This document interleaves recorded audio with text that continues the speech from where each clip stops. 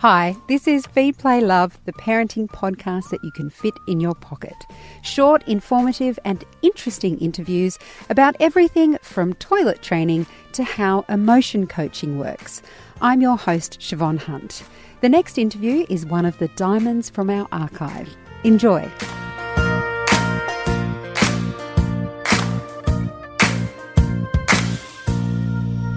According to the Australian Department of Health, kids get between 5 and 10 colds a year, and adults get between 2 and 4 colds a year. And I'm sure those figures probably sound quite familiar to you right now. It can feel like you're in a revolving door of bugs. But when allergy hits the whole family, it can be tricky to deal with, especially when both parents are working. And let's face it, if someone's a stay-at-home parent, you're working. And it's difficult not to snap at your kids and your other half, everyone, when you're sick and your head's pounding, your nose is dripping like a tap, and it's just hard to get through everything.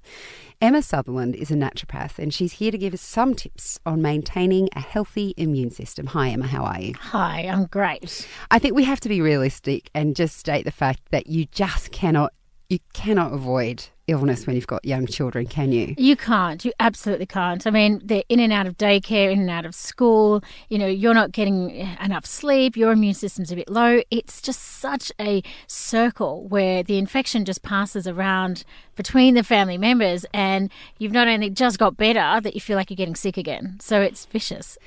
Would that be the key thing in what you do you think, Emma? It's not about saying we can avoid illness. It's about recovering. Yeah, and I think it is about that bounce back factor. And I mean, we know from the research, probiotics, you give them to children for the 3 months before they start daycare, and it's proven that they'll get sick less often, but when they do get sick, they're sick for less days. So that ability to bounce back is critical. And it is one of those things that it's about researching it, which is why we've got you here. So you mentioned probiotics. What are the sorts of foods that we can eat to keep our immune system strong? I think you've always got to think about food as your base. You've got to have a good base. And I really love foods that are rich in vitamin C. One that people just don't think about is kiwi fruit. Simply have a kiwi fruit every day, or red capsicum. Cut them up into sticks, put them in the kids' lunch boxes. But they're both really high in vitamin C, which is perfect to help your white blood cells detect viruses. That's what we want them to do, to be really active, detect those viruses and nip them in the bud. Let's just say you do get sick. What are the things that can help you cope better? Because, you just want something to make you feel better. Yeah, I think that's true. I think one of the big things is to try and avoid sugar. And it might sound really logical, but what we have to think about is that sugar actually slows down your white blood cell response.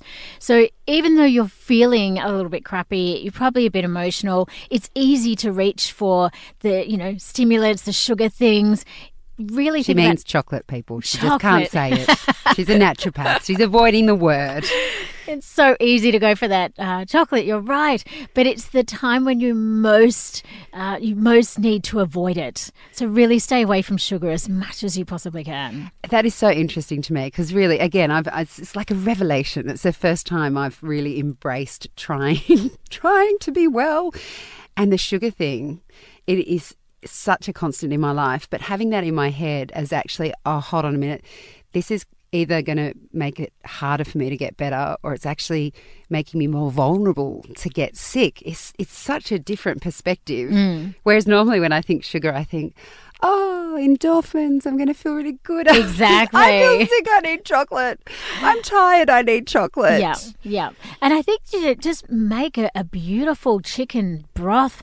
Every culture in the world has a version of broth, whether it's bone broth based, whether it's your chicken soup, no matter what culture it is. So, it's really important. Just get a chook from the supermarket, boil it up with some veggies. Just have such a nice broth there. It's just a tonic for your immune system when you're sick. And I've got to say that is one of the few things that my daughter will actually consume that has something that's good in it. It's not white pasta or, it's quite easy to get children to drink that. It is, absolutely. And also it sounds like something you can have in the fridge. So if you're not feeling so great, you could just do a big batch and keep it in the fridge in different little Yep, boxes. Definitely. Yeah. And for the adults, I mean, you can do it for kids too, but I find it's, maybe they won't take it. But I like to grate fresh turmeric in there because it's very anti-inflammatory. So it's really nice to add that extra bit of therapeutic value and a little bit of chili as well. My goodness, they taste so good. I just want to come and live at your house now. I'm not even sick. You're listening to Kinderling Conversation. We're having a chat with Emma Sutherland, who's a naturopath, about maintaining a healthy immune system. So you spoke about sugar. I actually don't want to ask this question, but I'm going to have to. We talked about how sugar might lower your immune system. What other foods and substances should we avoid? And now you're going to say everything that I want to eat and drink. Soft drinks are a big one. It's easy to think about the old, have some flat lemonade or what have you, but no, try and avoid them as much as possible. Hydrate well. That's really the only thing that you need to do.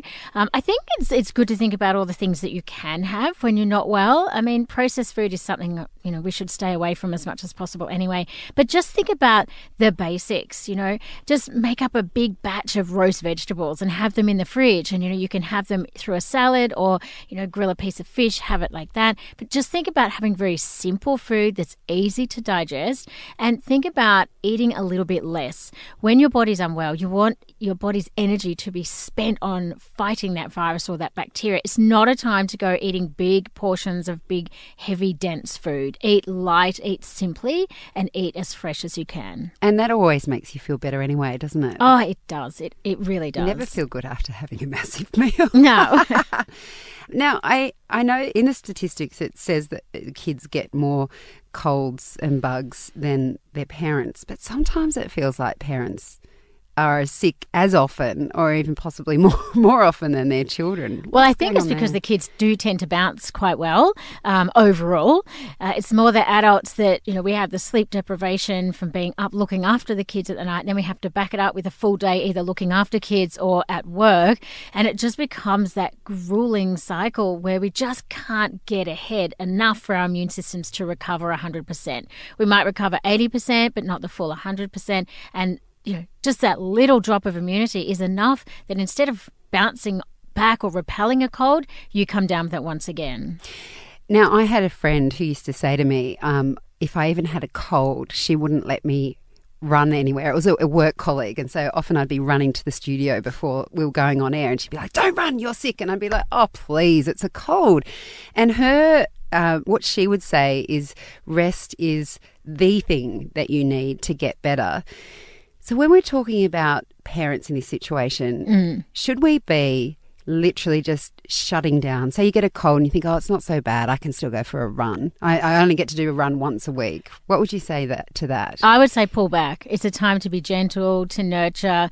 I often recommend that where possible, try and allow one adult in the household a good night's sleep. So what that might look like is, one night it might be mum that goes to, one of the kids' bedrooms, the kid comes in with dad, and mum gets a good kind of, even if it's a 6-7 hour block where she can really do some reparative and restorative work overnight on her immune system, and then tag team. So the next night dad gets a block of sleep, because I find that a lot of the time both parents are being woken up continuously when the kids are sick, and then both parents end up getting sick and everyone goes downhill. So maybe think about trying one person to be allocated the sleep ticket for the night. I think that would help enormously. And it isn't that hard to do, because my husband and I have started doing that just, with the normal disruptions, not the illness disruptions, just the normal disruptions you get from kids during the night. And we will take it in turns. So one night I might sleep with my daughter and the other night he does. And it means that I can feel amazing. And if I'm getting one night of broken sleep, it's all right, because I know I'm going to get a night where it's not broken. Exactly. And just having those little bits of hope, silver lining, is incredible. Yeah. If we're allowed to get even a 5 or 6 hour block of good quality sleep, that can be the difference between whether you come down with a cold that week or not. It's incredible, isn't it? We forget how important it is, especially as parents. Yeah, exactly, because we're so used to broken sleep, but that is completely not what our bodies were designed for. And sometimes it feels like okay, so I know it's not good for me, but what's my way around it? So this tag teaming, that's definitely one way to do it. What are the other ways that we can, if you're in a partnership, that you can support each other when you're feeling ill? Because it's such a challenging time that perhaps kindness might get a little bit left to the side. Well, it is. I mean, everyone gets short and grumpy and cranky when they're unwell. I think the first thing is actually acknowledging it. You can't expect your partner to read your mind, even though you might feel it's obvious, is simply saying, hey, I feel really rough at the moment. I feel like I've got an infection and I need a little bit more help. Sometimes we just expect partners to read minds, and it just doesn't work. So I think setting the scene is something that is very important. And just speaking myself as someone who is not very understanding, sorry, Daniel, if you're listening, actually thinking to yourself, okay, they're sick now. I'm probably going to be sick next week. How do I want them to treat me? And you want TLC. You do. Even something as simple as kind of make you a cup of tea. Or rubbing their back. Yeah. I mean, we are so kind to our children when they're sick, aren't we? But our partners, we're like, oh, come on. I know. We get frustrated and impatient. But, Yeah. it is that little thing of, what little thing could you do for them? Could it be that you just, get some soup out of the freezer and have it ready for them so that when they're hungry, it's there waiting for them with a little note on it? And just ask them if they're okay. I'm so playing this back to myself. Next man flu my husband gets. Do you think that stress is a factor in illness? Yeah, I think it's a huge factor. I mean, high cortisol levels do suppress immune function. So the more stressed we are, the more likely we are to get run down and not bounce back.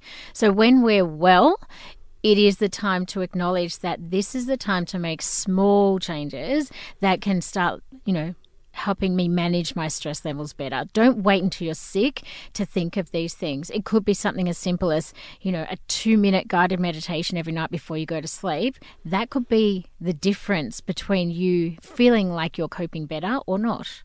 Okay, so here's a conundrum, right? So I went to see a naturopath, as you know, and my husband is so cynical about the supplements that I've taken since seeing her. And I think it has a lot to do with a Four Corners report that was on a while back that basically was saying that vitamins were pretty much unproven and that they were a waste of money. Do you see supplements as having a place in the whole boosting of immunity? You mentioned probiotics before. Yeah, I do. As a research-based naturopath, I think it's very important to look at the evidence. Things like vitamin C, probiotics, they have well-known proven effects for your immune system. It's difficult because there's a lot of product out there claiming to do a lot of things, but I think you just need to stick to the basics. A good vitamin C on a daily basis, a good probiotic is really all you're going to need on an ongoing basis. In other words, just eat well. Eat well, exactly. Sensibly. You can't take vitamins and not eat well. I always say to my patients, you must eat well first, and then if you need any additional things, we can do it then. Emma, you've got some great points there. Thank you so much for talking with us today. My pleasure. Anytime. Feed, Play, Love is a babyology podcast produced and presented by me, Siobhan Hunt. I'd love to hear from you, so if you'd like to get in touch, email me at feedplaylove@theparentbrand.com.au. See you next time.